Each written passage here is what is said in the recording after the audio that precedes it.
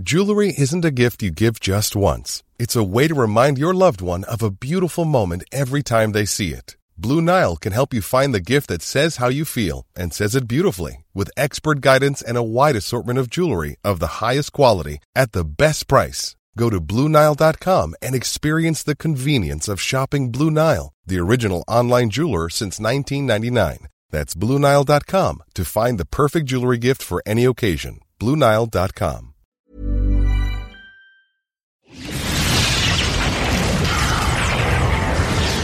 And now, coming to you live from atop the Lavender Town Radio Tower, it's the one, the only, PUCL Podcast.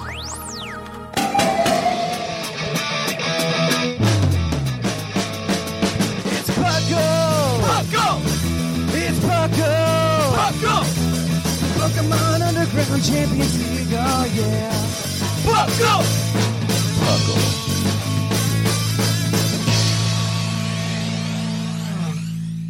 Welcome to another episode of the PUCL Podcast. I am your host, Trainer Thatch, here today with my spectacular West Coast, Best Coast co-host. We've got Sublime Manic. It's true. PNW today, too. It is. Yeah. It really is. It really is. I mean, that's where half of us are, but... Yeah. Well, I'll be there in a couple weeks, but that's a completely different story. Yeah. But yes, and then we've also got Lynian, as you can all hear. Well... Yeah, welcome to the PUCL Podcast, where we talk everything from the Pokemon trading card game to the Pokemon video game and everything in between. PUCL, of course, stands for the Pokemon Underground Champions League, a nonsensical name we came up with in 2007. I don't know why you say we. Because I like to spread the blame when it's all my fault. That's the correct answer, right? It's like, I didn't come up with that. You came up with that. That's you. As a true leader, I share all things with you. You right? are an example to live by. Yeah. I'm sharing my credit, right? I'm giving you all credit for my bad ideas as well as my good ideas. It works both ways, yeah. We're just stuck with the branding now, all right? We're just stuck with the branding. Or maybe like episode 600, that's when we like decide to call the podcast something real, right? Instead of nonsensical Pokemon Underground Champions League, or we get yelled at by the People's Union of Civil Liberties. Yeah. That's only plus. Every time I get accidentally confused on Twitter, it's the best. No, it's actually really, like, my favorite thing is sometimes people will tag the People's Union of Civil Liberties, and I know this sounds like a little bad, but, like, when they, like, tag us, and they're obviously not paying attention, like, as they're tagging everything, you know, People's Union of Civil Liberties, they're just, like, clicking everything. And these are obviously the people that aren't properly tagging the People's Union of Civil Liberties, because they're just like clicking and like tagging like 10 or 12 different organizations just by typing PUCL into the bar. And then we just get grouped in, and it's very confusing. It's very confusing because I have no idea what's going on. But they do it every once in a while. But yeah, how have you guys been? This show is about you today, so we will we'll get to you like more on a personal level later. But I do want to know how you guys have been. I'm sick. Oh no, I'm sick. Yeah, I've been sick for about a week now. Oh no, it's like terrible? I think it's just a really bad cold. Okay, I hope it's nothing terrible. I mean, you said I guess you're up enough to like do the podcast. I'm going to the doctor tomorrow, so yeah, that's good. If this podcast comes out with an in memoriam, just no, it wasn't great. But never forget me. I'm gonna do that one song that's in all the dog commercials in the background. In the arms of an angel. Oh, yeah, in the arms of an angel. Yeah, right. And I think we're gonna have Claude sing it. You know what? Get everybody. Make it like a choir. Oh, okay. You guys have heard it here. It's Sublime's last will and testament. If I die, I want a full, or like everything. Go all out. Yeah. Okay, we'll go all out. I mean, within the budget, right? So sure. We can hire like a fourth grader on the recorder or something, and it'll work out pretty well. People play instruments. They do. Can we afford them? I don't know. Yeah, we got talented people. You know what, Lynian, don't you play piano? Not well. I kind of, sort of can. Given enough time. Yeah. Just ask the PUCL people what they can play. We can make it work. If we could all pick up the recorder, I think, in a weekend, right? Like, yeah. What about you, Lynian? Anything fun that doesn't include your last will and testament? Well, I mean, that throws it right out. No, we've been starting a new PUCL PTU campaign, which is fun, but I forgot how much DMing takes. Yeah, it's a lot. It's a lot. I am so glad to pass it back. It is a lot. There have been a couple weekends like, I've got some things I can do, and then, oh no, I've got an encounter to do. All right, that's Friday. All right. Yeah. Yep, got to get that finished out. Yeah, I totally get it. Actually, that's what I was working on today. So today's Thursday for all of you at home because I have to go and visit my parents this weekend. I say have to like it's a chore a little bit, but I'm going to go see my parents this weekend. So we didn't have time to record on the normal Saturday slot because where my parents live on a farm, they refuse to purchase better internet. And I think last time I checked, their speed was like 3 megabytes down. And oof. I don't know how. I don't even know how you can purchase that kind of internet nowadays. I'm going to be completely honest with you. I didn't even know that was still... People are suffering. Yeah, I didn't know that you could... like, the FTC, like, they have a low bar for what broadband internet access is. And that is 10 megabytes per second. And my parents don't even have that. And it's kind of frustrating. Well, if you have low expectations, you'll never be disappointed. Yeah, well, I just expect to just have zero internet access throughout the weekend. That is my full anticipation, unless I go into town, and then I will have cell phone reception again. It is absolutely a time to like not have any kind of reset. Like you're just cut off from the world, which is kind of nice some days. It sounds like it would be nice for a vacation. For a vacation, exactly. Yeah. I don't know. I think I'd crack. I don't think I'd make it. I can do it. I'm going to bring some books. I've been really getting into the Stormlight archive, so... I'm so glad to hear you say that, Thatch. Oh, no. Yeah. We'll talk. Yeah, no. I've been getting into it, so I'll bring a couple books. I'm pretty close to being done with Way of Kings. And then I'll just bring Words of Radiance with me. I finished House of Leaves, and that book is excellent. Oh, that is dark, isn't it? Yes, there were moments I just kind of sat there and let the ennui take me. Excellent book. I love that for you. Yes. Excellent book for the adults who listen to the show, not for kids. Very dark. It's a horror book. Yeah, like no. Yeah. No. And yet the horror was the part that affected me the least. Yeah, no, I've been really bad the past few years, and part of it I think is the ADHD, but like reading books, but every once in a while after like there's like a hurdle that I have to get over. Like once I get over the hurdle, I'm good. I've tried starting the Way of Kings like 3 different times, and I could just never get over the hurdle. And then I don't know what happened this time, but it like worked. I found a very healthy way to combine the audiobook and my reading the book so that I do it at a good pace. Okay, but the audiobook is great. The audiobook is really good. The trick is to if you make it through the prelude, something that the book shouldn't have. I'm going to say it. I love these books, and I hate that if you get through that, it's usually fine. No, I got through the prelude. The problem, I would get stuck around like chapter 9. I have no idea what happens in chapter 9, but sure. Yeah, I mean, this isn't really spoilers because nothing happens very early on. I mean, I would argue nothing happens for really the first half of the book, but. No, plenty happens. It just, anyway. Yeah, a lot of things happen, but they're probably explained later on or something. It's very anyway. It definitely drags. It feels like it drags upon an initial reading. Fair enough. So like I would always get stuck up to the point where like, also I think in the Way of Kings, up until maybe part 3, the Shalon chapters are just very boring. They grind. Uninteresting. Yeah, no. They are very uninteresting. She gets good in later books, but I'm right with you. Book 1, she's just like, okay, cool, some world building. It's very dry. It's very dry, and I don't care. And so that's really hard in the part 1 when you're just trying to get into it, and like you're getting like the Kaladin stuff, and it's really cool. It's very interesting. And then when you get to the Shalon stuff, it just really drags and going back and forth. I understand why it's done, especially when you get to near the end of the book. Like it definitely picks up and you're just like, oh, I understand what's going on. The thing is like I'm on page like 900 out of 1200 or whatever. These books are massive for those of you who don't know. And I'm sitting here like, wow, this was a lot of build up to me getting a very minor climax I can feel. I have a feeling you're going to change that as you finish the book, but that's that's very possible. I like a lot of it feels very telegraphed. That's fair, especially on book 1. That's fair. Yeah, book 1, a lot of things feel very telegraphed. I don't want to spoil it for anybody who's like interested in reading it. But yeah, there's definitely some things that feel very telegraphed. I also was just reading it because, like, one, I want to get back into reading to help my reading speed get back up there, especially, I mean, for work, because I read a lot of academic papers. That must be riveting.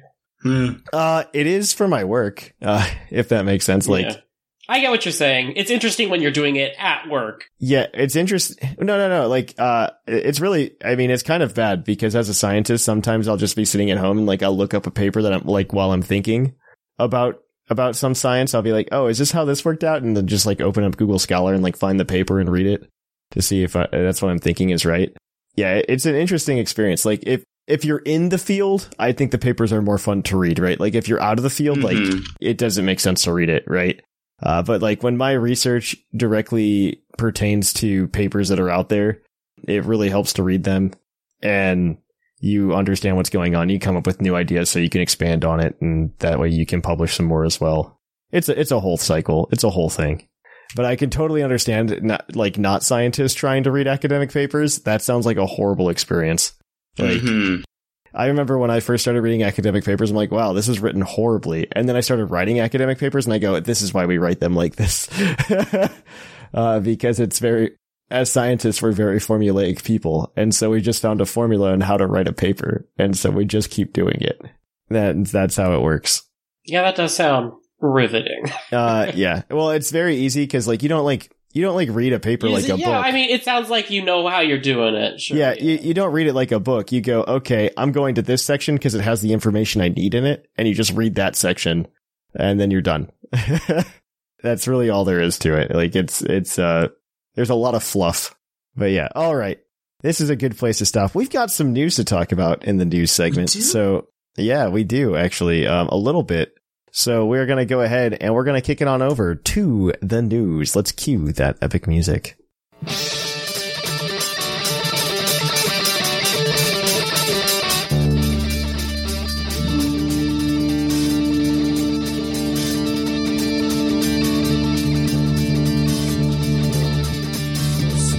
Coming to you live from the Lavender Town Radio Tower.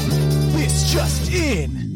Welcome to the news. In the news, the biggest thing is last week we got really excited about Pokemon Home because we recorded the day before they delayed it.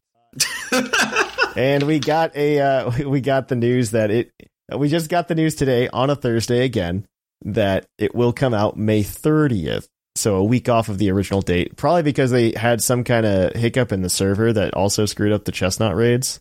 And I imagine it took them some time to work out those tweaks and they wanted to make sure it was working. So May 30th is the new announcement. Welcome Pokemon Home. We have missed you so long. How is it taking? I'm very confused how it takes them 6 months now to do Pokemon Home when in the 3DS era, it would only take like 3 months to get Pokemon Bank compatibility. I'm very confused by this. There's clearly some code stuff that's happening this time, but in general, I'm not even sure that this is a coding thing. At some point, it might just be a legitimate like sales strategy. Yeah, I'm starting to wonder, right? Yeah, because at some point, if these take X amount of time to get done, I can absolutely imagine going, we'll start working on it after 3 or 4 months, because if people think it's going to be quick, they'll wait, but we want to have our early adopters buy in. I don't know. I don't know. Maybe it's a competitive thing. It just feels so weird. It just feels so weird. At least it's faster than like BDSP compatibility, which took like 7 or 8 months. Because how many people? I cared a little bit. I don't know. I got tricked into buying the game, so like that's the thing. I will still stand by this. I still think BDSP has the prettiest battle backgrounds of any Pokemon game ever. Well, at least I'm not saying it's not going to have some things right. Yeah, that's like the one thing it got right. The battle backgrounds are beautiful. Speaking of Scarlet and Violet coding problems, right after recording the show last week, the event raids caused the games to crash because they tried to give out non-existent Great Tusk and Iron Treads materials. They have not mentioned any new event raids at this time, though Chestnut and Great Tusk Iron Treads will see a makeup release sometime. One day. One day. Fun times. All right. Well, I guess we've got some competitive Pokemon stuff for Sublime to talk about. Yeah, for people who care about OU, the OU Council has been slowly announcing the status of Pokemon when Home comes out. So Last Respects is out, and Good. Magearna is in. Whoa, we're letting I that agree out. with one of those Good for decisions. I feel like Magearna will be allowed in OU for approximately 1 month, and then it will be gone. I hope so, at least. So go get your Magearna month. Yeah. Yeah. June is Magearna month. Magearna being in OU. Get into it. I don't know. Like I Feels correct. I was I love really when they happy. throw things in there and then people realize. I love that. I don't know. Whatever is going on in Gen 9 OU is really weird. They've just like broken it constantly, and I don't know. I feel like this is a weird decision, but more power to you, Pokemon OU Council. Have fun figuring out that mess. I gave you the next one too, Sublime, because it's really exciting. Because we're all obsessed with Unite. I really like it. I just don't have time to add it to my It's rotation. exhausting. Yeah, it's too much. It's too much to commit to. Well, like when you want to play like competitive Pokemon, and then you want to play like TCG, and it's just like, well, then there's no time to play Unite. All right, so Umbreon, it has been released, and also I recently heard that if your team consists of all EVs, you get some sort of buff, so that's cool. Really? Oh, that's cool. Yeah. That's cool. Wow, I wish I had time to play Unite. Get into it. You can do your Evolution fantasy teams. Wait, are there enough for 5 now? Because I knew Espeon was there, and Leafeon. Leafeon got it? Oh my gosh, I'm so far behind. I know. And Sylveon. Yeah, well, Sylveon was the first one, so wasn't it? Sylveon, Espeon. Leafeon. Glaceon. Yeah, so we have everything but the original 3. That's what we have. We don't have Vaporeon, Flareon, or Jolteon. Yeah. We don't have those. Mm-hmm. They've added a lot of Pokemon that I have just not been paying. I think the last one I paid attention to was Zacian. Yeah, that was a disaster. I think that's the last one I heard it did not go well. Yeah. It did not. Zacian was overpowered? Yeah. Yeah, imagine that. In the TCG, this is actually pretty exciting. Obsidian Flames is the new set, and it's been announced to be coming out on August 11th. I believe that way it is legal for Worlds. We also have information that there are going to be Terra-type Pokemon in this one that actually are not the same type. So there's a Dark-type Charizard, and there is an Electric-type Tyranitar EX. And it's actually really cool because it mirrors the Delta species for both those cards that existed in that set. There was a Dark Charizard and also isn't that cute? I think that's a really cool callback. I believe Ice-Q and Vespiquen are also going to have different types, but I'm not entirely sure. Dragonite and Greedent are also going to be just their regular Terra types, but I think it might be the first Dragon type that gets into the Scarlet and Violet sets. I haven't looked too heavily at Paldea Evolve, so I could be wrong. I'm a horrible TCG player in that I don't theory craft immediately when the set's announced. How dare you? I know. I'm a terrible TCG player, and I just play the game. But yeah, there's a bunch of fun Pokemon cards coming out in that set, and we're gonna see what's gonna come out with that, because hopefully Pokemon Live is good in a week and a half, because that's when it becomes a real game. Apparently, it's no longer in beta and will totally work and not hang up on you. Yes, because those always work. Keep believing it. I will keep believing in it, and hopefully it's it'll good work. to have something to believe in. Yeah, I one day believe TCG Live will be an okay client. But yes, PUCL news. Hey, draft signups work through Friday. So Yay. Please, if you want to play draft, you should. It's National Dex this year. Yep. And of course, we've got PUCL's Poke Prediction. Do you think we're going to see more regional forms of starters before Generation 10? Will we get Legends Unova or Legends Johto? Or I'm going to say yeah. I think I think a new Legends game should happen, only because of the hype that came out around it. I'm not sure what the sales figures are like, they were good enough to deserve a sequel, I would say. So, like, you say that, but then you look at, like, Let's Go, and those did probably just as well sales-wise at the end of the day. To be fair, I don't think if you released another Let's Go, you would get a similar phenomenon. Because Let's Go is kind of an... over. Well, it's an odd duck. Yeah. It's an odd duck because, one, like, the Pokemon Go hype is kind of non-existent anymore. I mean, people still play Pokemon Go, and if you really want to try to sucker them in, I don't think that's the way to do it. I think the way you do it is you sucker me into playing Pokemon Go, not the other way around, right? And I think the Vivillon thing is like an excellent way to do that in terms of compatibility with Go. I also, I don't know. I really think Legends Arceus was a really good game, and I hope that is what they do again. I'm really, really hoping, because I'm very not looking forward to a Gen 5 remake, only because I don't know how they're going to handle Black and White 2. And that's an interesting question. Maybe they'll do something different. Yeah, that's what I'm worried about. Like, I don't want to, what I would rather see, well, I'm sure there's two answers here, right? Because there's two groups of people who are both going to be angry about no matter what you say. One group is going to be angry, right? Like, there's a group of people who are going to be like, Black and White 3 would be really cool. That way we get, like, more story and it's different. And then you've got the people over there shouting, I don't own a copy of Black and White or Black and White 2. And now they're, like... And now they're $100. $100 or some dollars. And it's, and they're just like, I would like a chance to have those games. You know what I just thought about?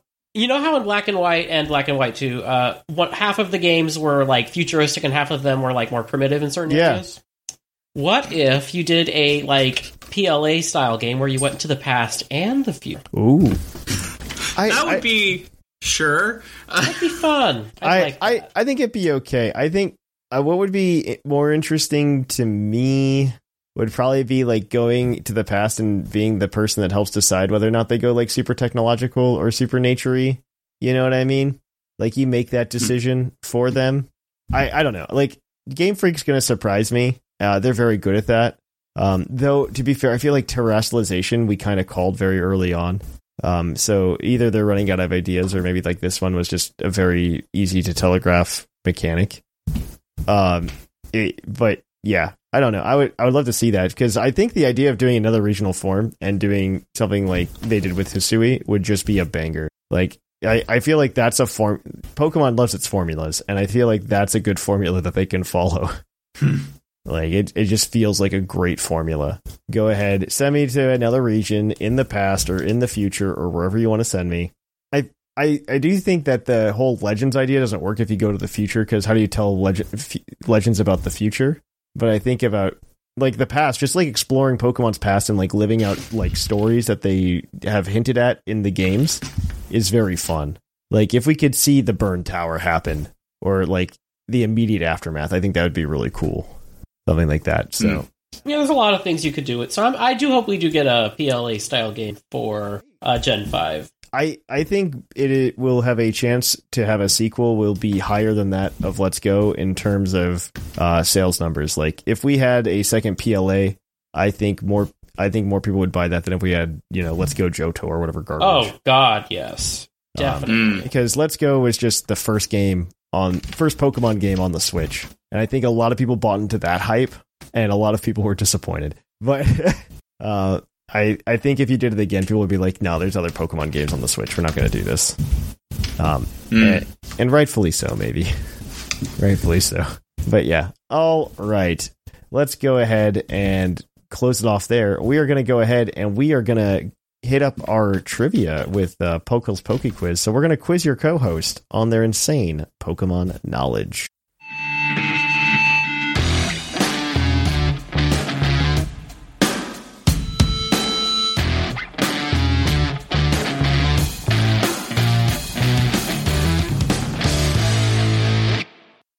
Oh hi, and welcome to the Poke Quiz, the part of the show where we quiz our co-hosts on their insane Pokemon knowledge.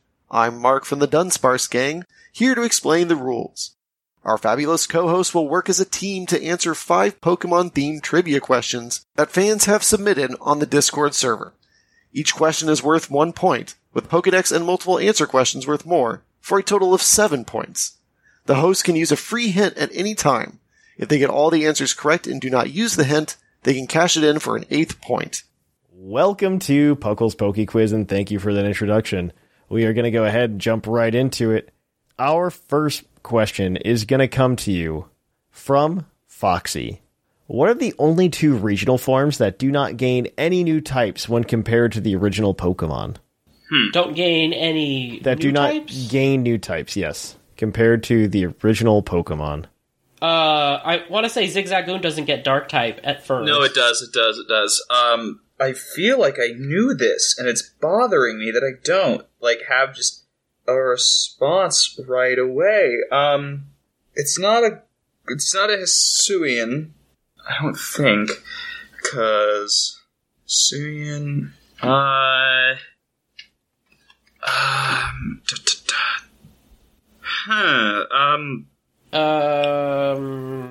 It's not Paldean, because one... Go ahead. Slowpoke doesn't get a second type yet. Yes, it doesn't get any new ones, right? Would that count, Slowpoke? Yes, yeah, Slowpoke it's just got is the yellow correct. on its head. And I'm just going to end it there, because the other one is White Stripe Basculin, and calling it Hisuian is, very funky. On the TCG, they call it Hisuian, but in the games, they don't really call it Hisuian. No. That's the White Stripe. Yeah. It's the White Stripe Basculin, so it's kind of like an iffy area. Personally, I go, yes, that's a regional form, right? But at the same time, it is very icky and weird in the way that they presented White Stripe Basculin. I both like it and don't like it. Well, we appreciate that then. Yep. We'll take it. We'll give you the point. All right. So we get another question, and it's going to come to you from Sleeve, the Cheddar Goblin, because he changed his name on Discord. What is the first Pokemon, the Pokemon with the lowest Dex number, to have a height of over 3 meters? And because he's British, he converted to freedom units for us, which is 9 feet 10 inches. What is the first tall Pokemon? Yeah, over 3 feet. Numerically. Yeah. So Alolan Exeggutor is up there. I was thinking Onyx as well. Yes, and Onyx would come earlier in the Dex. I can't recall which is listed first in the number Dex. Well, I would think. Let me rephrase. I would think Onyx is first. Yeah. Maybe. I don't know. I'm trying to even think of other Pokemon that are that big. Both of those are really good choices. Yeah. Because it's going to be 9 earlier. feet is a lot. Dratini is Sure, and Dratini's 147. Sorry, Dragonair is, or rather, but yeah. Those are right before Mew, so those are easy to discount. I think it's either Alolan Exeggutor or Onyx. What comes earlier, Onyx or Galarian Weezing? You got the hat. Is it 9 feet tall though? Yes, it is 3 meters. Then it would probably be Weezing. What's its Dex number? Well, I should tell you it's not. I'm going to give you the free hint that this is not a regional form. Oh, okay. All right, so it's probably Onyx then. I would imagine. I'm hoping. Yeah, I can't think of anything else. 9 feet is a lot. The starters aren't that tall. Yeah. If you stretch out a Tangela, but that doesn't count. Stretch out a Tangela. I mean, what other, stretch out? Onyx is the... stretch out. How big's Arbok? Is it that big? I don't know. Maybe. It might be. That's Because I know that's Dex 24, because it's right before Pikachu. It's before Pikachu. Yeah. It's either Onyx or Arbok. I don't know how big Arbok is. But, if you look in the anime, it's... Arbok is big. Yeah, because, it's Jesse's height, but that's only half of its body, right? Because exactly. It's got the other... No, snakes are, big snakes are deceptively long. So we're gonna say Arbok, then? I think it's yeah. I think so. I bet it's at least 9 Arbok? feet. Arbok is correct at 3.5 meters. It's 5 meters? No, 3.5. 3.5. It's 3.5. A little different. Yeah. All right. Well, you guys are 2 for 2 on that one. After that, so your next one is your Pokedex entry question, as always. This one is from Batista. Its Pokemon Stadium entry reads, Oh, come on. when hunting, it hides at the lip of its burrow. If prey comes close, it lunges out and drags in the prey instantly. Who's that Pokemon? That could be anything. A burrow. When hunting, it hides at the lip of its burrow. If prey comes close, it lunges out and drags in the prey instantly. It'd be horrifying if this was Diglett. That would be horrifying. I was thinking... Yeah, no, I don't think Diglett could do that. No, No. Maybe another ground type, though. Arbok again. Arbok again. I would not do that to you. That'd be great. That'd be iconic. Maybe think Tangela has some Sandslash? real dark secrets. Do you think Sandslash would do it? I don't have anything better. Yeah, I feel like it would go hunting. Sandslash. I don't think it would. It's based off of pangolin. Those are herbivores, but like that's never stopped Pokemon before. It's got spiky things. I feel like it could lunge and drag something. All right, Sandslash. Yeah, Sandslash. Sandslash, I'll give it to you. It is actually Sandshrew. Was it Sandshrew? Oh, you see, Sandshrew's a baddie. You knew, just in its first anime episode. Yeah. I mean, Sandshrew's into some crazy stuff. It wore the Macho Brace before anybody else wore the Macho Brace. Exactly. It was first. Sandshrew's savage. I believe. Yeah, that checks out for me. The other entry was from Let's Go, and it reads, its body is dry. When it gets cold at night, its hide is said to become coated with a fine dew. What the? Yep. That wouldn't have helped. Yep.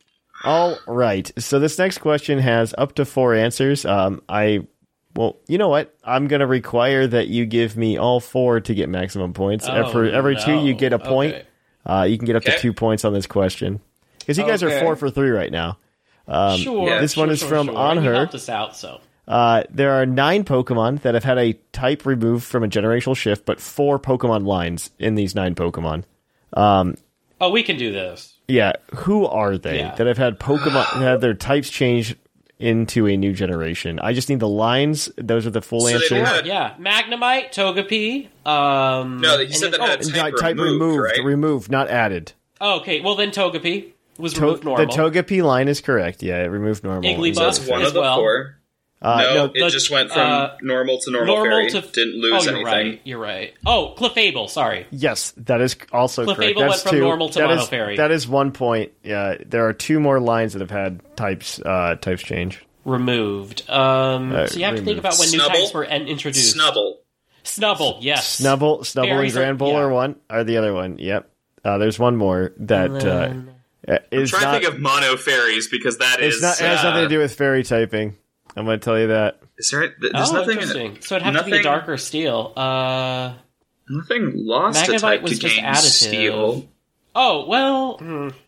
I mean, Steelix loses. This one's a little funky, this one's a little funky, and I don't know if anybody remembers it, but we're going to find out. Yes. What? All of the Rotom forms lost Ghost. You're right. They did. That is correct.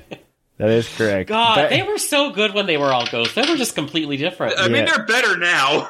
Yeah, I think they're definitely better now. Some of them were better then. It depended on the type you got. Maybe. But Rotom flying at least made sense. Yeah. If Rotom flying made more sense back then, yes. That is correct. That is all of them. That is your 2 points. You guys are running a perfect game so far. You guys are 6 for 4. Your next question is your base stat question, as always. And, of course, you haven't used the hint yet, so you could try to cash that in and go for broke. This one is going to come to you from the Once and Future Gamer. In Generation 8, Leon can use 6 of 10 possible Pokemon, but which one of his possible team has the lowest base stat total? Who cares? Ugh. Does he use something that's got, like, a deceptively low BST? My guess is that one of the starter replacements might have a lower BST. Yeah, that's like. Does he use something like? I don't know. What's its name? The thing that comes to mind for me is What is his team? Let's see if we can think of what his team composes of. His team has all the starters, an Aegislash, all the starters. All the starters and Charizard. Yeah, okay. Yeah, because one of them switches, right? So he has the 3 starters. I thought he only had the one starter. Charizard. Oh, across any of them all could be of in the his slot. teams. Right. Yeah. Nice. Got it. I remember a Mr. Rhyme and a Haxorus. Okay. So it's just which of the starters is the lowest? No, because their BSTs are going to be the same. Not always. Well, what else would change out? Well, that Mr. Rhyme. I know he has other Pokemon. There are 2 other Pokemon. I think one is Rhyperior, and that stat's really good. 540. It's got 540, I'm pretty sure. Yeah, so it's either Mr. Rhyme or the other Pokemon, because I think Mr. Rhyme is lower than, say, Haxorus. I actually don't. I think Haxorus might be lower than Mr. Rhyme, because Mr. Rhyme is, a new evolution. I think Mr. Rhyme's on, 530. Haxorus is pretty close to that, too, though. Haxorus is, either 530 or 535. Yeah, but I think it's gotta be whatever I'm missing. Do you want to use the hint, or do you want to Let's use guess? the hint. I don't know. I don't feel confident. What's that? This Pokemon does not change on his team. Okay. It will be on his team regardless of what you do. Okay, so it's not a starter. Dragapult. Definitely not Dragapult. Wait, Charizard's got 5. We have fallen for a trap, Sublime. What? Aegislash's stats aren't great. It's just the fact that it has You're right. It just switches between the forms. 2. Yeah. So it double dips. Yeah, right. its stats are actually just okay as a total. It's the fact that you can flip them. It's Aegislash. You're right. Yeah, that's smart. True. Is it Aegislash? Aegislash is correct. Aegislash has a base stat total of 500 in Generation 8. That's still pretty good. Yeah. Seismitoad's the next one with 509. And then Mr. Rhyme with 520. So you guys were getting close. You were inching there with Mr. Rhyme, but not quite. I had no idea that the last Pokemon was Seismitoad. Yeah, it is Seismitoad. Because, Seismitoad is memorable. Yeah, because everyone's favorite champion. It turns out that every Pokemon that swaps out on his team is just weak to the starter you chose. What? So it's grass? Well, that explains it. I never picked Grookey. Seismitoad is if you choose Grookey. Mr. Rhyme is if you choose Scorbunny. And Rhyperior is if you choose Sobble. Which I did in my second playthrough. Especially because I never did a second playthrough since I felt no need to get a second version because all of the updates were on the same cartridge, you know? Yeah, I just kept playing. I just played other profiles. Anyway.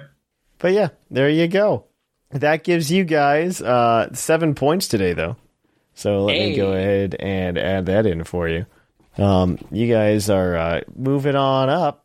Let me go. Man, that definitely changes things up. Wait, I can't do math. I'm bad at math today. That's nothing to do with the fact that it's 10:30. All right, we are going to go ahead and we're going to sort that. In first place, we have Lynian with 29 points. I'm 1 point away. Oh, wait, never mind. No, you're 11 points away. No! You got Cloud9 in second with 28. You've got Sublime and Whimsicott tied for third with 24. Seth Vilo in fifth with 20. Shark and R Sigma tied with 19. Mark in eighth with 15. Dushiro in ninth with 13. Basket in 10th with 12. And Shamu in 11th with 5. There we go. Race to 40. Whoever gets there first gets bragging rights or something. But yeah, and if you want more Puckle's Poke Quiz, tune in next week. Until then, we're going to kick it on over to the topic. We have another review. This one is going to be from Spartan THX 117. 5 stars, longtime listener. The first time I've ever written a review for a podcast. I first started listening to your podcast when driving to meet my girlfriend on the weekends, when neither of us had to work. Since then, we've moved in together and become engaged. The both of us have been playing Pokemon since we were kids, and we have both listened to your podcast when traveling or working around the house together. We may not score too well on the quiz part, but we always enjoy the topics and conversation between the host and guests. Keep doing what you're doing. We'll thank you for that, and congrats on the engagement. If you would like your review read on the show, leave one, and it might be read. Until then, guys, we're going to kick it on over to the topic. Welcome to the topic. Our topic today are our Pokemon journeys, Sublime and Lynian edition. Ooh, ah. Yeah, right. All right. So, this is a topic that we did previously with Mark and Claude at the beginning of this month, and I really liked it. I liked how it turned out. So we're going to keep doing it with everybody when there's no crossover. It's going to be really, like, there's just going to be a long gap for, like, the last two people, right?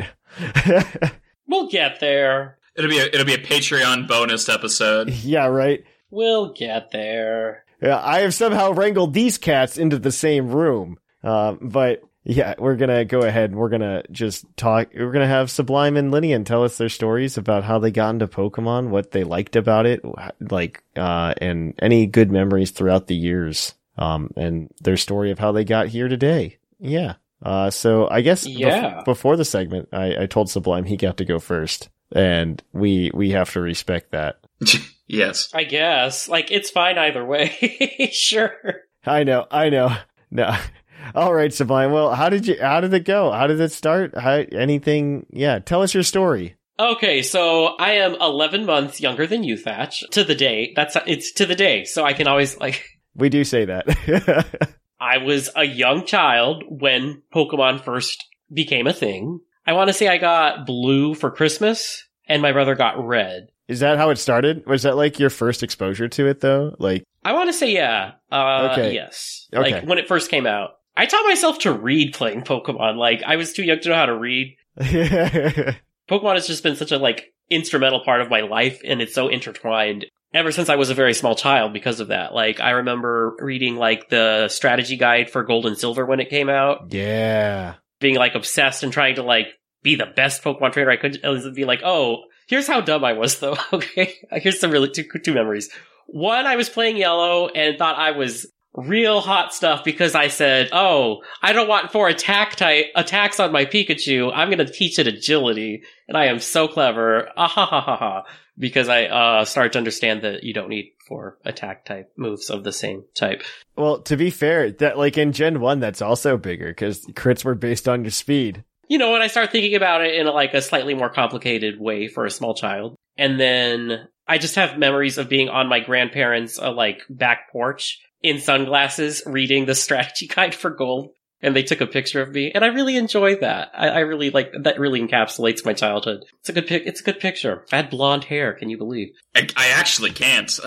Yeah, it gets darker every year, but I was born light blonde. It's wild. I didn't buy Gen 3 at the time. I think I traded a Game Boy Advance game at middle school for it, and then I got back into it because I wasn't paying attention to it when it first came out. But after that, I was into it for the release of Fire Red Leaf Green. I did not play Diamond or Pearl, but I did play Platinum. I think I got the best experience that one could have in Gen 4, considering things that were done. And then I bought every game, every generation myself since then. From 5 onward, I was basically an adult. Yeah. One thing about, obviously, Gen 5 is my favorite Pokemon is Snivy. That is true. Before Snivy, okay, so by the time Gen 5 came out, like, Pokemon had been around for at least 10, 15 years, I want to say.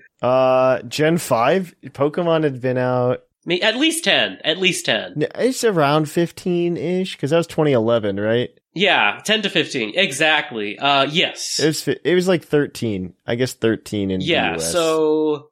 Because I had already been, like, fan of Pokemon and someone that like actively like plays all the games since like I had been so young for like the majority of my life by then, I thought there's no way I'm going to change what my favorite Pokemon is, and it was Starmie at the time. But it got dethroned. So that's just like a thing that makes me think never assume your favorite can't change. Because that was the last game that we got where Japan had the game for like 6 months before we did. Oh, that was fun. I remember that. You remember when that used to happen? Yeah. Yeah, and you'd get excited to, like, look at the new information as it was coming out. Yeah. It was really bad because, like, sometimes you'd get stuck calling the Pokemon their Japanese names because you'd be really into it beforehand. Yeah. Oh, I remember it's so different now, but when you'd get like all the data dumps of all the stats and things. Yeah, exactly. Like there's no more times anymore where like it's not like that. No, you can't yeah. I'm sitting like waiting for Koro scans. Oh my god, that is a throwback. Yeah. Exactly. We say throwback, but I mean it happened. But media and like the way video games are released is so different. It's just not the same. Yeah, it happened in like Gen 7. Like, Koro scans mattered in, like, Gen 7, and then after that, they just stopped mattering. Yeah. I remember calling Snivy Smugleaf, though, for the longest time. Because it looks so smug. It's just the perfect Pokemon. So that was a big moment, realizing, oh my god, I actually have a new favorite. I never thought this day would come. It is like the equivalent of my spirit animal. That's not an appropriate thing to say. It's the equivalent of my Patronus. That's not an appropriate thing to say. I just identify with Snivy. I get it. So strongly. That would be me if I were Pokemon, like 100%. And then Gen 6 is also really special to me because, one, I think it's like one of my favorite generations of all time, X and Y. And then also, that was when I joined PUCL, I'm pretty sure, and started writing. That's true. I forgot. We used to have a writing staff, and you were part of that. We did. I was a part of the writing staff. That's how I onboarded. We should bring back the writing staff once I fix the website. Yeah. That's the thing to do. Yeah, and I covered VGC. Oh my god. First of all, VGC 14, 15, 16 is like my favorite era of VGC. Actually, you're correct. You're correct in that. So good. Really balanced. Really fun. I am. Yeah. God. And of course, Mega Evolutions, we love. I will say, every generation since then, my enthusiasm has slightly become more casual. Like, it's so ingrained into my life. Like, I'm in my office right now. I have 5 Snivy plushies of different sizes, a Zubat, a Master Ball, a Pokeball, and an Esper. Especially after Dexit happened, my enthusiasm is like, it's just not the same relationship it used to be. Just because I don't remember how long ago it was that I played with, like, Snivy in a mainline game. Yeah, I totally understand. I didn't have any bugs with Scarlet and Violet. That was not my experience. I had a lovely time. I didn't have bugs. I don't think I had bugs, but I definitely, like, saw the performance issues, right? Yeah, I did have some slowdown times, but it never, like, was, like, prohibitive. And I will say, like, I fell in love with Scarlet and Violet a lot. That was kind of a renaissance for me because the story, just chef's kiss, you know? I thought it was, like, a very well-executed game in a lot of ways. And I had a great time playing it. So, you know, I'm just on Cloud 9 at the moment. Sorry, Claude. You gotta share. Yeah, that's kind of my overall journey and the big strokes. Well, you used to play VGC, too, a lot, right? I did, yeah. It's something I always try to keep my finger on the pulse of, you know? Like, I like to keep an eye on, like, what's happening. Yeah. It's just a big time commitment, you know? Especially right now. I think like, Gen 8 and Gen 9 made it a little bit worse. Yeah. With how, like, the seasons change so quickly. And you have to constantly be, yeah, I was complaining about this, I think, just back in, like, February or January, because, like, I was trying to get into it, right? And it's kind of the same thing that, like, happens with TCG that makes me feel bad sometimes. Because, like, with TCG, what will happen is, like, the next set will come out in Japan, like, pretty much as we get the set before it. The previous one. Yeah, so you always know what's coming. And so what happens is people will immediately start testing with the new set. There is no... The new set's just come out, what is it? Because you're always anticipating. You're just, like, always behind. Yeah. And I have the money that I could play TCG, but oh my god, that is just such a money investment in perpetuity to keep playing. I think it's better than it used to be. Yeah, I mean, especially after prices started, like, rocketing because of people wanting to get into...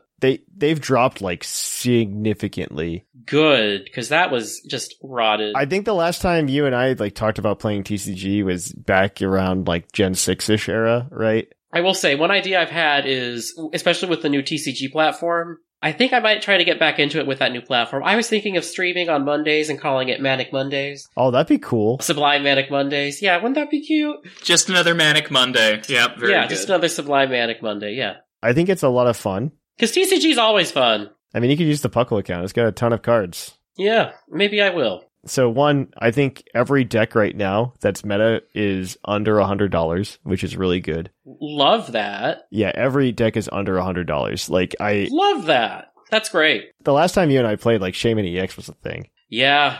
For those of you who don't know, Shaman EX is a card that you play on your bench, and you can play up to 4 of them on your bench in a single turn. It was not limited to once per turn. Yeah, and you could draw up to 5 cards in your hand. 6. I think it was 6. It was 6. It was 6 cards, yeah, in your hand. And so you could just, like, do this. And it was colorless, so you could just slap any energy on it, and so it worked in every deck, and then it would just fly back into your hand or your deck. Yeah. If you somehow had to use its attack, it shuffled it back into the deck. Yeah, which was stupid. For a double colorless energy, which was a thing at the time as well. It was stupid. It was very good. Yeah. Oh, God. Remember VS Seeker? Oh, my God. But Shaman was like a $50 card, and you needed 4. Yeah, the more you had, the better. And you needed 4. And that was insane. And so nowadays, there's actually nothing. And what's even better is, like, the new Scarlet and Violet sets. Pokemon realized that the secondhand market existed, I guess. And they're just like, oh, well, if we just make the pull rates really good, people are just going to buy more packs instead, which is 100% what happened. And so you just get something out of every pack, I swear. That's amazing. That's good. So one, they got rid of non-holo rares. Also, when a new generation starts, I think that's the best time to jump into the TCG if you want to. The Scarlet and Violet sets are amazing, in my opinion. Mm-hmm. So I absolutely recommend if you want to go spend your money. I also have always loved that the TCG, I think I will, because, or I'll look into it, because the TCG, it's so fun to see Pokemon that aren't, like, the usual suspects get, like, attention. And there's a lot of the usual suspects, too, but, like, Vileplume, you always know when Vileplume gets printed, you know. It's gonna be something. To watch out. It's gonna, exactly. Or, like anything that's gotten an energy transfer kind of effect. Like, it's fun to see Pokemon get, like, popularity in a different format. Yeah, absolutely. But I'm gonna cut it there so we can ask Lynian. Yeah. For his story. Let's hear about Lynian. We want to hear about you. So I'm I want to say like 5 or 6 years younger than the next youngest Puckle host, which I'm not like Shamu. A baby, but I'm 26 at this point. It's not. Oh, Shamu's not even 30 yet. No, but he's 29, I think. That sounds right. Yeah, because he's a few years older than me. But either way, so everyone else is like, yeah, I got Red and Blue on the Game Boy when I was a kid, and that was not the case for me. My first experience was probably seeing the anime. The thing about probably in that sentence is I legitimately don't remember. Pokemon has existed for basically all of my life. Yeah. And it's been stateside since I've been about 2. I don't remember much about then. I know that I was watching the show. I know that for Christmas one year, I do not know which year, I got the Pokemon movie. Oh, those were good. Those were moments, yes.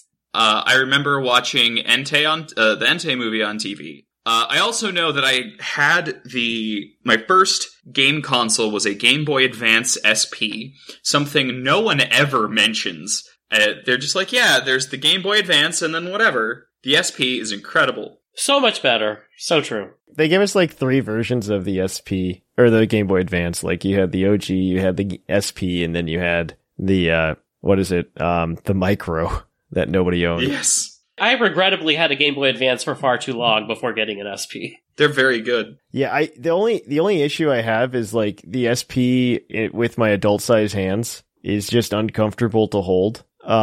So I mean that's what got me into video game modding, like console modding, was to they have very early on when people started modding, it's like way more complicated now. But the original mod was rip a screen out of a Game Boy Advance SP, put it in a Game Boy Advance. Yep.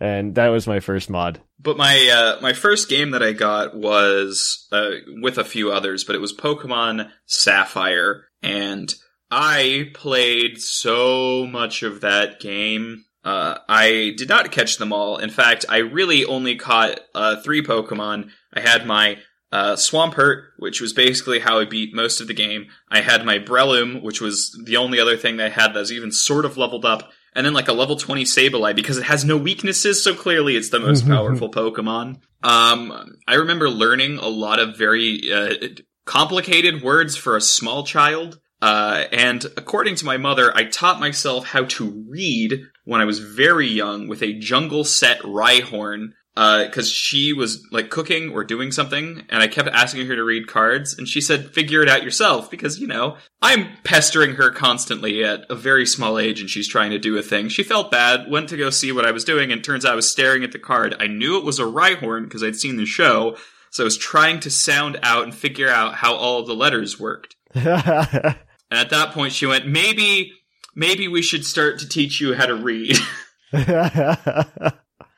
So I started reading with that jungle Rhyhorn. I think I have one that's framed somewhere in my apartment. You go track that down. I have several. Yeah, it's not I have it mostly because of the story. It is not an expensive card. I think it's about 35 cents, and it's a jungle card, so that's how you know it's bad. But over the years, I got really into all of the games, and a lot of the spin-offs, too, in the show. And I didn't really get into competitive battling kind of ever. I think PUCL and some of the tournaments that I've done, mostly just kind of for fun, have by far been the furthest I've ever dived. Occasionally I'll ladder on Smogon, but I do competitive Pokemon like I do another kind of any other video game or RPG. I pick it up for a while, put it down, and I'm done. It's social battling. It is. I play Pokemon because I play the games as any other game that I would pick up and play. I'll replay them more often, but I'll play them as social games if I'm going to keep playing them long term. Or I'll do shiny breeding or collection. I've completed every dex since Gen 7 when I didn't have to do any Nat Dex stuff. That checks out. Yeah, around the release of Black and White 2, I got partway through it and then just went, I don't care anymore. These games aren't fun. I just wasn't connecting with it. I was like, you know what? Maybe it's time for me to just stop. And I never finished. Well, I didn't finish Black and White 2 until last year. When I booted up an emulator, because that's $80 and played through it. It is way too much money. I am so shocked with how expensive those games are. And to cause both of you pain, that was when I was in middle school. That's fine. I was in college during Black and White. Black and White was sophomore year of college, and then Black and White 2 was senior year of college. Yeah, I was in, I want to say, 8th grade. The math checks out. Yeah, I mean, that is how the math is. Whimsicott, I'm sorry. Yeah. But I ended up dropping the games for a few-ish years. And Pokemon X and Y came out, and they sold really well. And I had a 3DS and went, do I want to play this? And then I looked at that, and it was either that or Kid Icarus Uprising. And I chose Kid Icarus Uprising, and honestly, no regrets. That game is amazing. It's actually really good. Legitimately, though. But I didn't really pay attention to anything that was happening with X and Y. And eventually, I think it was my senior year of high school. They released ORAS, and I went, that was my first video game. It's a remake. It looks a lot prettier. I really want to play those games, but the internal battery's dead, so I can't really do all the stuff that I remember. Can't do any berry work. You know what? I'm going to buy this and play it in my English class because I'm finished with all of my stuff, and my teacher is just way too chill. Mr. Foster, if you ever somehow hear this, you need to be less chill.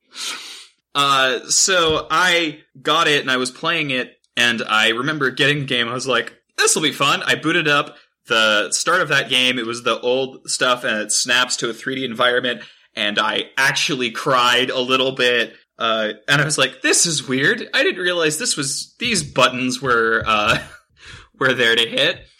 And I played through the entire game. I loved sneaking up on the stuff, the Pokemon with the best featured Dex Nav. I got to Petalburg Woods. I was running around, and again, middle of English class. I was running around trying to catch. I was like, I'll just get a Breloom. I'll get a Shroomish. It'll be great. And I encountered a Shroomish, and it was shiny. And I dropped my 3DS in the middle of the middle of class.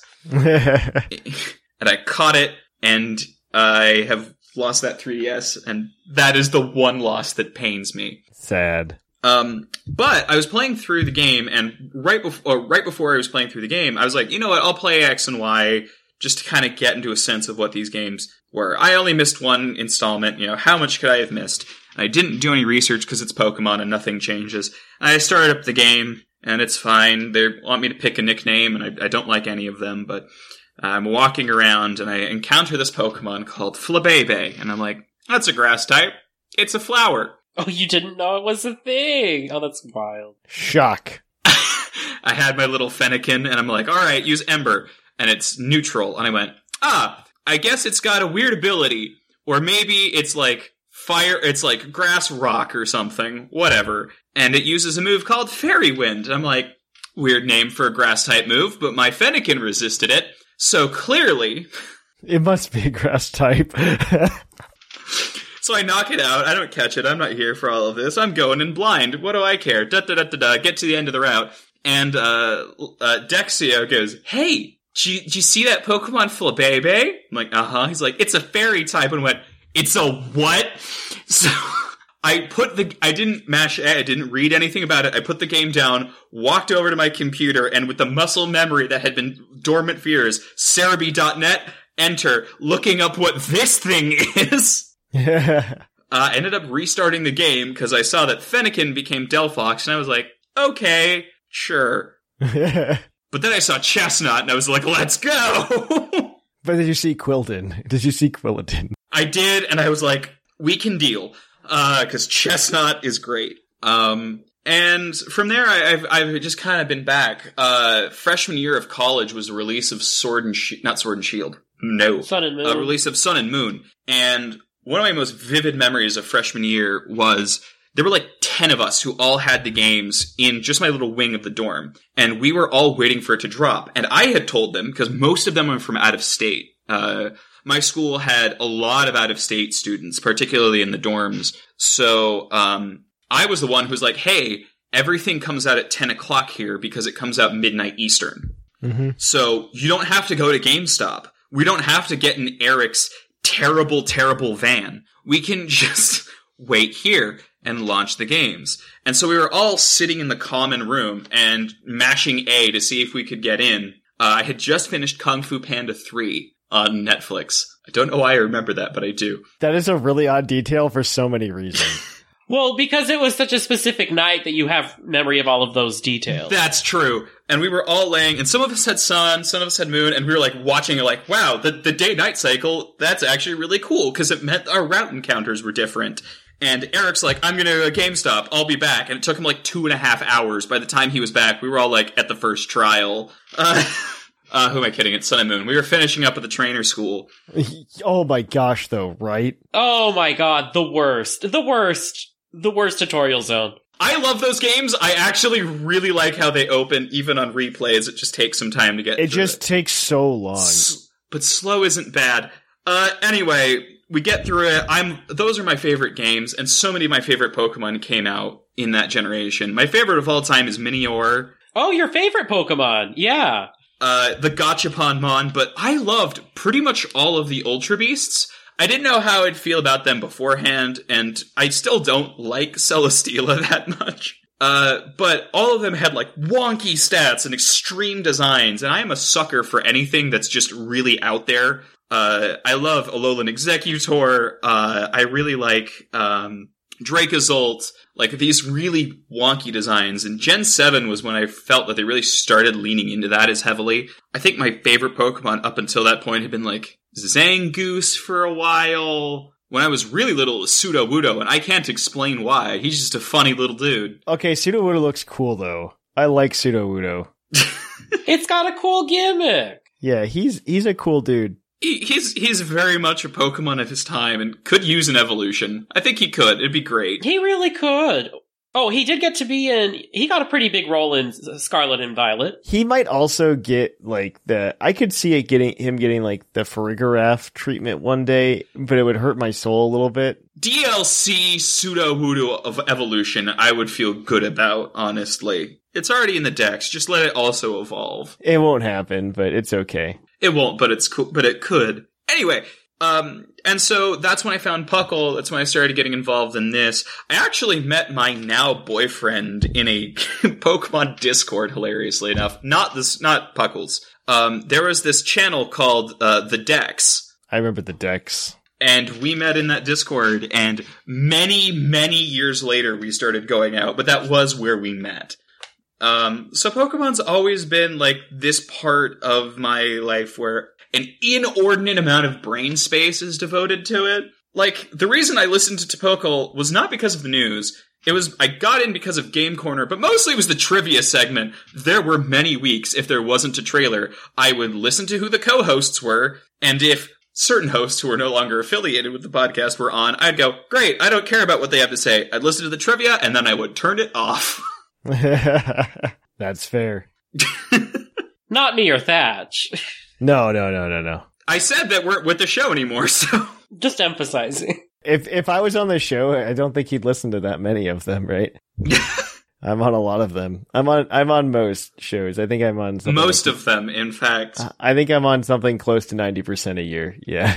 Nowadays, because I'm being better about letting other people do the thing, right? I mostly need it. It's going to happen again very soon because I'm going to be on the West Coast, so I won't be able to do the show in a couple of weeks. Where are you going to be? In the San Juan Islands. Oh, okay. Never mind. I thought you might be going to the regional in Portland. I'm like, the three of us should get dinner at least. No. That happened already. No. I think Portland Regional's already happened. Yeah, it happened already. I thought they were early June. Okay. But either way, like, I'm not doing that grind. Yeah, I'm just going to visit my in-laws because they live out that way. But that's pretty much all I'm doing. That's all I'm doing. But yeah, these are interesting. I appreciate you guys sharing your stories. This is a good way for other people to know your stories, and maybe I look forward to them sending us their emails telling us their Pokemon journey. Ooh, that'll be good. And seeing what they have. I know we still have a couple from last time that we'll dip into occasionally. But they're very, very good. I really enjoy listening to yours and everybody else's just to see where everybody's coming from. But yes, all right. That is going to be it for our topic today, guys. We are going to kick it on over then to our Pokemon of the episode. We'll catch you on the flip-flop.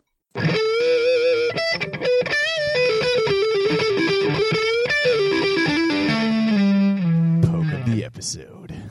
Welcome to our Pokemon of the episode. Our Pokemon of the episode this week is National Dex number 941, Kilowattrel, the frigate bird Pokemon.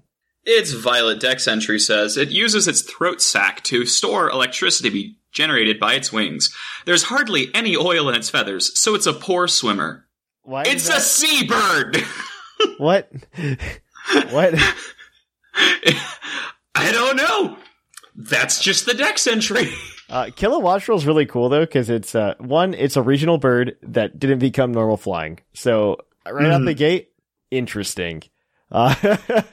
Really interesting. Corviknight was cool because it wasn't normal flying. Talonflame was cool because it wasn't normal flying. Toucannon tried to have a weird nose, did not work. But yeah, Kilowattrel, very cool. Electric flying is also a really interesting type to give to a Pokemon. I mean, like, outside of Zapdos and Emolga, right? We don't have any others. Well, and yeah, because electric Rotom fan, only, which nobody cares about, but no. But it's a great type because you lose the only weakness to electricity. Exactly. It's like a free electric type. So you just get a bunch of resistances for free. Yeah. It's great. Yeah, I mean, you get a bunch of cool resistances. So, we have pretty mediocre stats. HP and attack of 70, defense of 60, special defense of 60, 105 special attack, pretty okay. And then we've also got 125 speed, pretty good, pretty fast, as you would expect from electric type. On top of that, it's got it's got a lot of cool abilities. One is competitive as its hidden ability, which when it gets intimidated or it has a stat drop of some sort, it actually gets a special attack boost, which is really cool. Two, that's right. And then you've got Volt Absorb, so it's immune to electric type attacks if it has that. And then you've got a new one called Wind Power, which is actually kind of cute. If you're using it in doubles, it is if you use Tailwind, or any kind of move hits it, it actually becomes charged, the effective the charge move. And it boosts the power of the next electric type move that it uses, essentially, which is really cool. Both of those are all of those are very cool and useful abilities, especially in VGC. Yeah, they are. Yes, teams are built around it. It picks up not only the boost from Tailwind, but it gains an immunity. Oh, this doesn't give it an immunity, but it also triggers off the relevant moves of Heat Wave and Icy Wind. Yeah, Icy Wind's very common in VGC. Oh, exactly. Yeah. And Heat Wave will probably come back once Zapdos comes back, when Home is released and we let those Pokemon into the VGC scene. Mm-hmm. And then this also has interesting, which will be relevant as soon as Home drops. It also gives you that boost off of Springtide, Wild Bolt, Bleak Wind, and Sandsear Storms. All of the Genie signature moves. Ooh, interesting, yeah. But yeah, we've got a team today around Kilowattrel. It is a UU team, once again, because the last time we did a UU, it was very, very fun. I actually really enjoyed it. This is another UU sample team. We get a lot of cool Pokemon in it. I'm very excited to go through it. We've obviously got Kilowattrel on the team. It's carrying heavy duty boost because it's a flying type and Stealth Rock exists. It's got the competitive ability because in singles, either your wind power doesn't make sense. Volt Absorb is probably the weakest of the three abilities, and there's not a lot of electric type moves you're trying to absorb a lot that you can't do with like a ground type. So which we do have on the team. Its Terra type is electric. We're just max special attack, max speed with a dash of special defense because why not put the 4 somewhere? Timid nature because we're gonna go fast, and we're running Hurricane because it's the best special flying type move, even though it's got 70 accuracy, but so does Focus Blast. And 30% of the time you always confuse your opponent. Thunderbolt, which is a very good electric type stab. U-turn just so you can pivot. Unfortunately, I don't think it gets Volt Switch. Does it get Volt Switch? Or are we just doing this so we can't? I don't think it actually gets Volt Switch. No, it does. It does.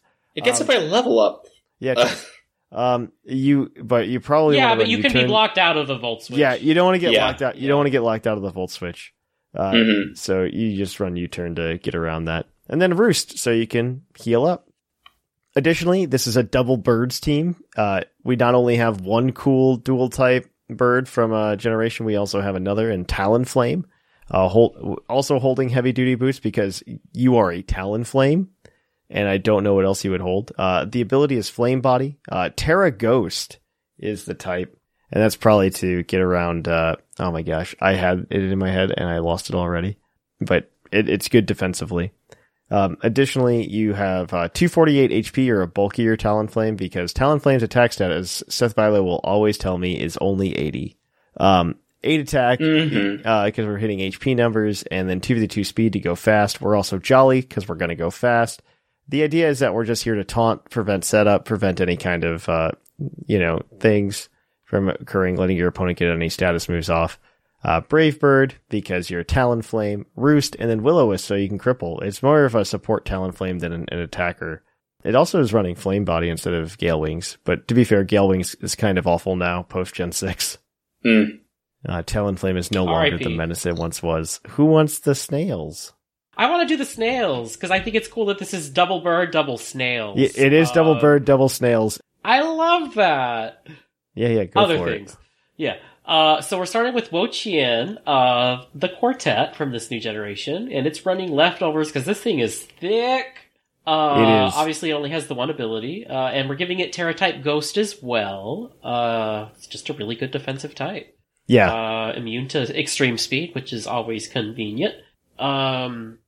Sassy nature, because we're slow and we're thick. And then full investment in special defense and HP, and then the remaining 4 just into attack. Oh my god. This thing has knockoff, leech seed and protect, and Giga Drain. Ugh, what a wall. Love it. And then we're complementing that with Gastrodon, the original thick snail, which has a calm nature and sticky hold as its ability, and it's got the covert cloak, and that's the one that prevents secondary effects, I believe. Right? Yeah. 252 HP, 84 defense, and 172 special defense. And this thing is a spikes setter. So we have spikes and recover, and then sludge bomb and earth power. Nice. I've got the last two here. First, we've got heavy-duty boots wearing Colossal. The Train of Pain and Flame Body is its ability and its name. With the Terra type of water, you can... the interesting thing is with a Terra type of water, you could run this with Steam Engine and always pick up a boost because you would always resist it, but it doesn't do that. It's got Flame Body. Either way. Choices! Hey! Water is still the type with, not the fewest weaknesses, but, it's a good Quite one. few. Yeah. Power Gem, Rapid Spin, Stealth Rock, and Flamethrower are all of its relevant attacks. Rapid Spin with the boots means this thing can come in and clear up any hazards. Stealth Rocks to set your own. Power Gem, Flamethrower, it's not really here to attack, but, might as well have something to fill out the slots. It doesn't exactly have a wide support move pool. Its attack and special attack are the same stat, I think. Right? Yeah, It is. So you can go special.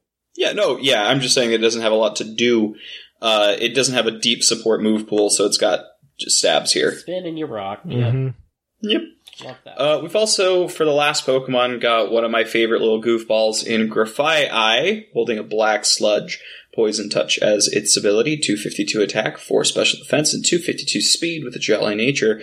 Knock off as one move, Gunk Shot, U-Turn, and Switcheroo. It's fast, it hits something approximating hard, and those moves should help you either deal some damage or, with Switcheroo, stick something unfortunate with a black sludge and then watch it slowly kill itself. Yes. Yeah, this looks like fun. You got your spikes, you got that switcheroo, you got the stealth rock, rapid spin. This looks like a fun team. Mm-hmm. This is a fun UU is consistently post Gen 6 been like one of the most fun tiers. Agree. So I think it's just because it's like where everything that wasn't good or was good in the previous generation that we all know how to use is now. So I'm always very excited to use UU, and it's just got fun stuff in it. All right, well, if you want this team and you're a patron, I'm going to try to get it up before I leave for the weekend. We'll see how that works out. Yeah, so without further ado, though, guys, we're going to kick it on over to the mailbag. It's mail time! It's time for the mailbag! Send in your emails!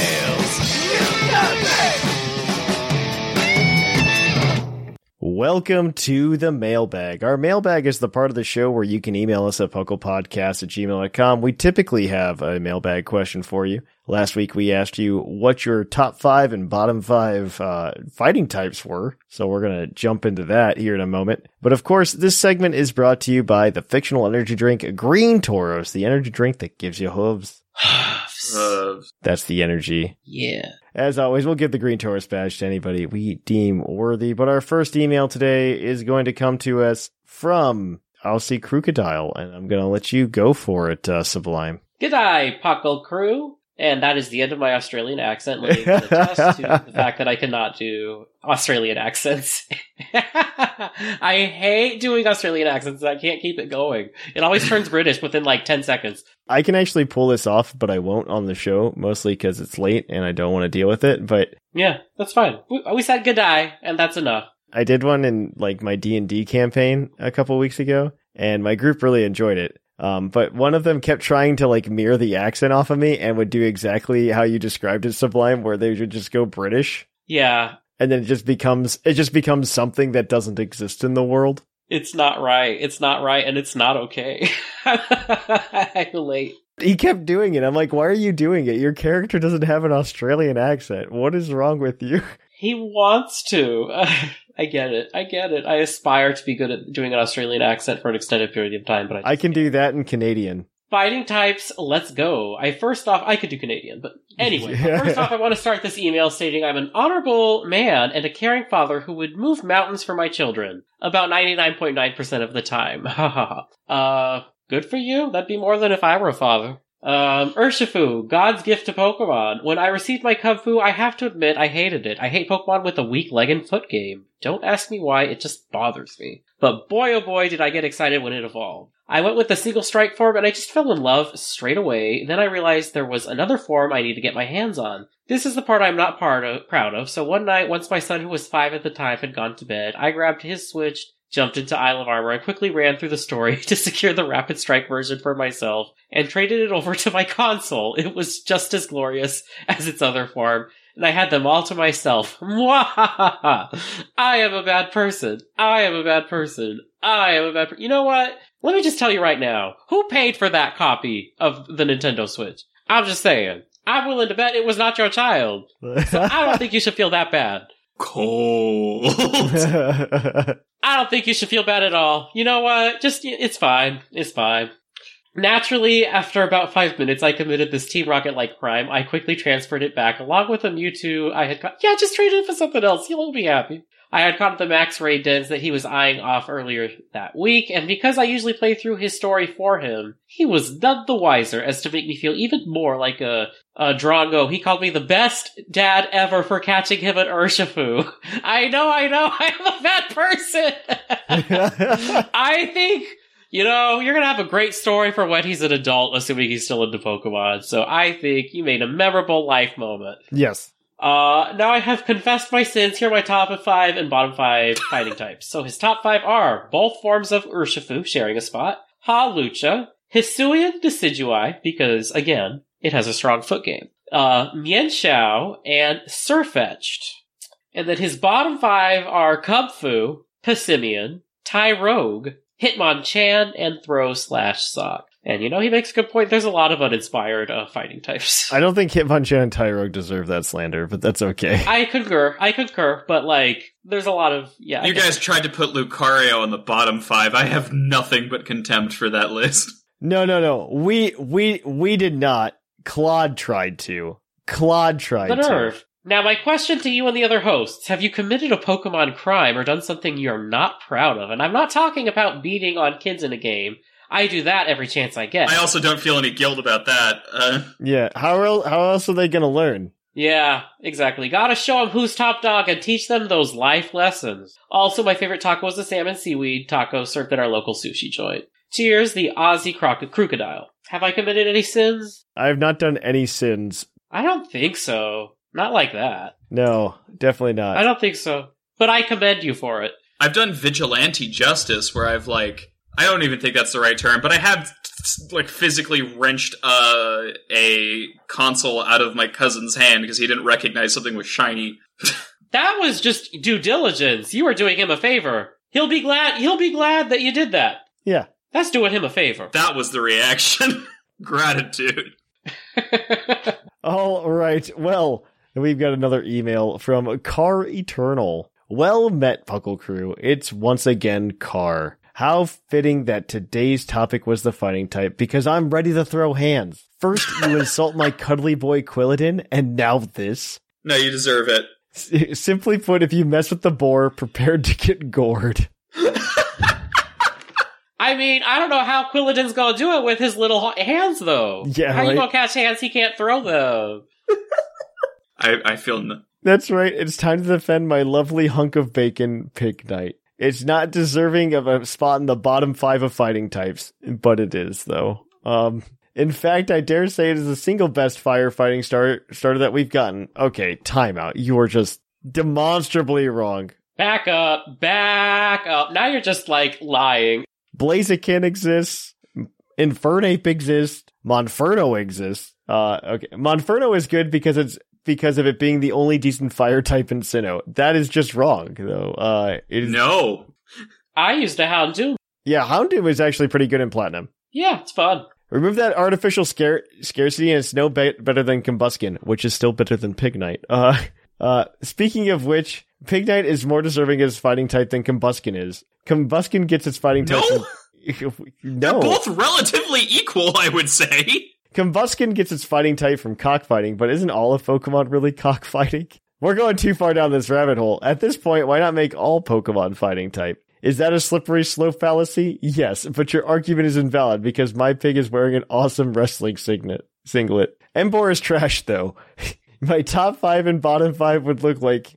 top, Breloom, best Pokemon ever designed. Don't at me. I don't disagree. We just put it in grass type instead. Hawlucha. Yeah, Hawlucha is pretty good.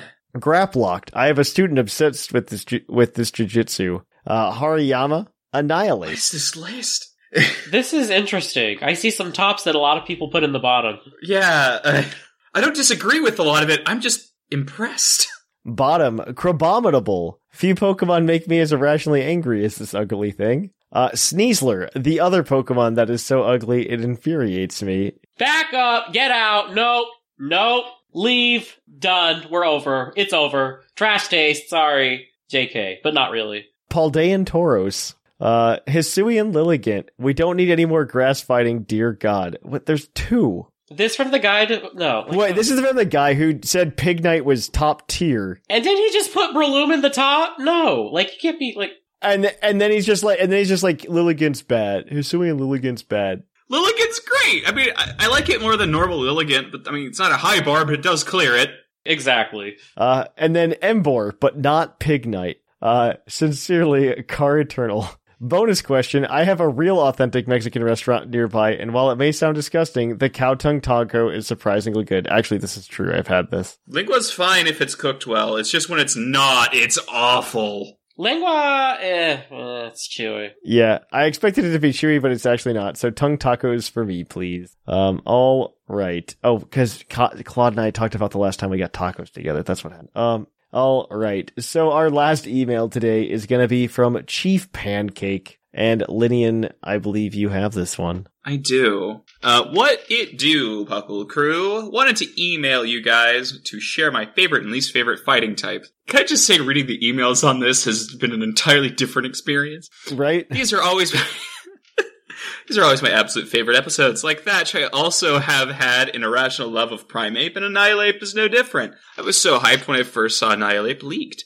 Fighting Ghost is one of the coolest type combinations in my opinion, and I love its design and name. Another top favorite fighting type of mine is also my favorite fire type, Infernape. You just like monkeys. It was my first starter in Gen 4, and sits among my top 10 Pokemon of all time. And while Lucario is super overdone and overmarketed, I still can't help but love it too. As for my least favorite fighting types, my mind usually goes to the ones who are the most humanoid. You just put Lucario and Infernape in there! I'm sorry! I need to break for a minute, just say that. I mean, all of the ape Pokemon, like, how close are we to apes? Like, they're very all of these have been humanoid. He says, especially if they're also wearing clothing, Lucario's got pants, Annihilape's got gloves. Yeah. I'm sorry, but that I'm going to object to. You're not wrong, though. Ever since Gen 1 with Pokemon like Hitmonchan, I've not been a fan of human-like Pokemon, especially with gloves, but I've never loved its design. Hitmonchan looks even worse with the terrible 3D model. I'm also not a big fan of Pokemon's Bert and Ernie, so you'll see them in my bottom list below. Top 5, Annihilate, Infernape, Breloom, Gallade, and Mega Gallade. Bottom 5, Throw and Sock, Hitmonchan, Palmo, Crabominable, Graplocked. Honorable mentions, Buzzwole and Heracross. I actually don't object with that as much as possible, but your reasoning does not compute. But the results got there. The only one that's not humanoid in that top 5 is Breloom, and even then that's arguable. Well, it's fighting type. They're gonna bias towards humanoid shapes. That's true. That's a good point. It's a lot of punches and kicks. Except for Crabominable, okay? Crabominable's cool. It's got fists. That's humanish. I don't know. My favorites, very much, a lot of them are what's been listed. I love Buzzwole. He's just so goofy. Lucario's great. Breloom's good. Oh, Pheromosa is that girl. I don't know if I'd put Slitherwing in. And Sneasler is that Sneasler. Because Slitherwing doesn't feel like a fighting type. No, but right? It is one, and I really like it. So I don't know. Take what you will. All right, but that is our email this week. Mailbag. Do we want to give it to anybody? Or the Green Tauros badge? I thought Crocodile deserves it for that amazing story of what he did to his son. He already has it. Give it again. No, I'm kidding you. That's no point. Okay, he can have it again. I don't care. That's fine. No, if someone doesn't have it, they were all good emails.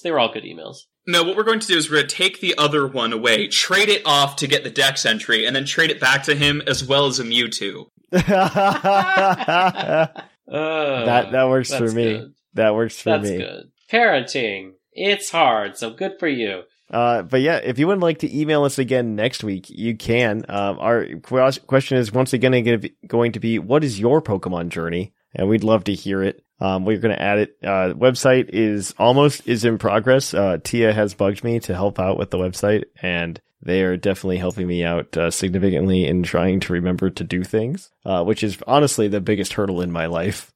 So I do appreciate that. And hopefully we will have a website by July when we have to take Puckle Plus off the air. Yay! Or off the feed. So, yes. Other than that, if you want to keep up with us throughout the week, the best way to do so is come to our Discord at discord.com or pucklediscord.com. Wow. It is 11:30. And of course, you can always go ahead and follow us on social media, Twitter, Facebook, or Instagram. Additionally, you can always catch us on stream. I should be back to it once all of these trips are done over at youtube.com/PucklePodcast. Then we might go back to Twitch at twitch.tv/ThePucklePodcast. Lastly, if you want to help support the show, you can do so in a couple of ways. First is you can go to Patreon at patreon.com/PucklePodcast. Another way you can do so is go over to our Troll and Toad, where you can use code PucklePod5 for a 5% discount. And of course, anytime you use that code, it helps support the show as well. And with Paldea Evolve coming out next week, they actually have decent prices on sealed products. So if you're interested in getting a box, you can go get it over there. Yeah, that's it. I have been Trainer Thatch. I was going last, so I'm not used to going second. I continue to be Sublime. And I'm Lynian. And here in the Lavender Town Radio Tower, it's closing time.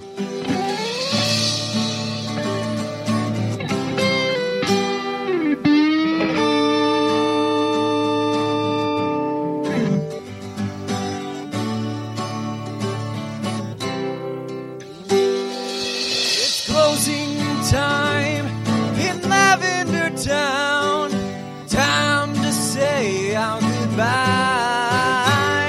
It's closing time. Farewell, my friends. I'll catch you on the flip side.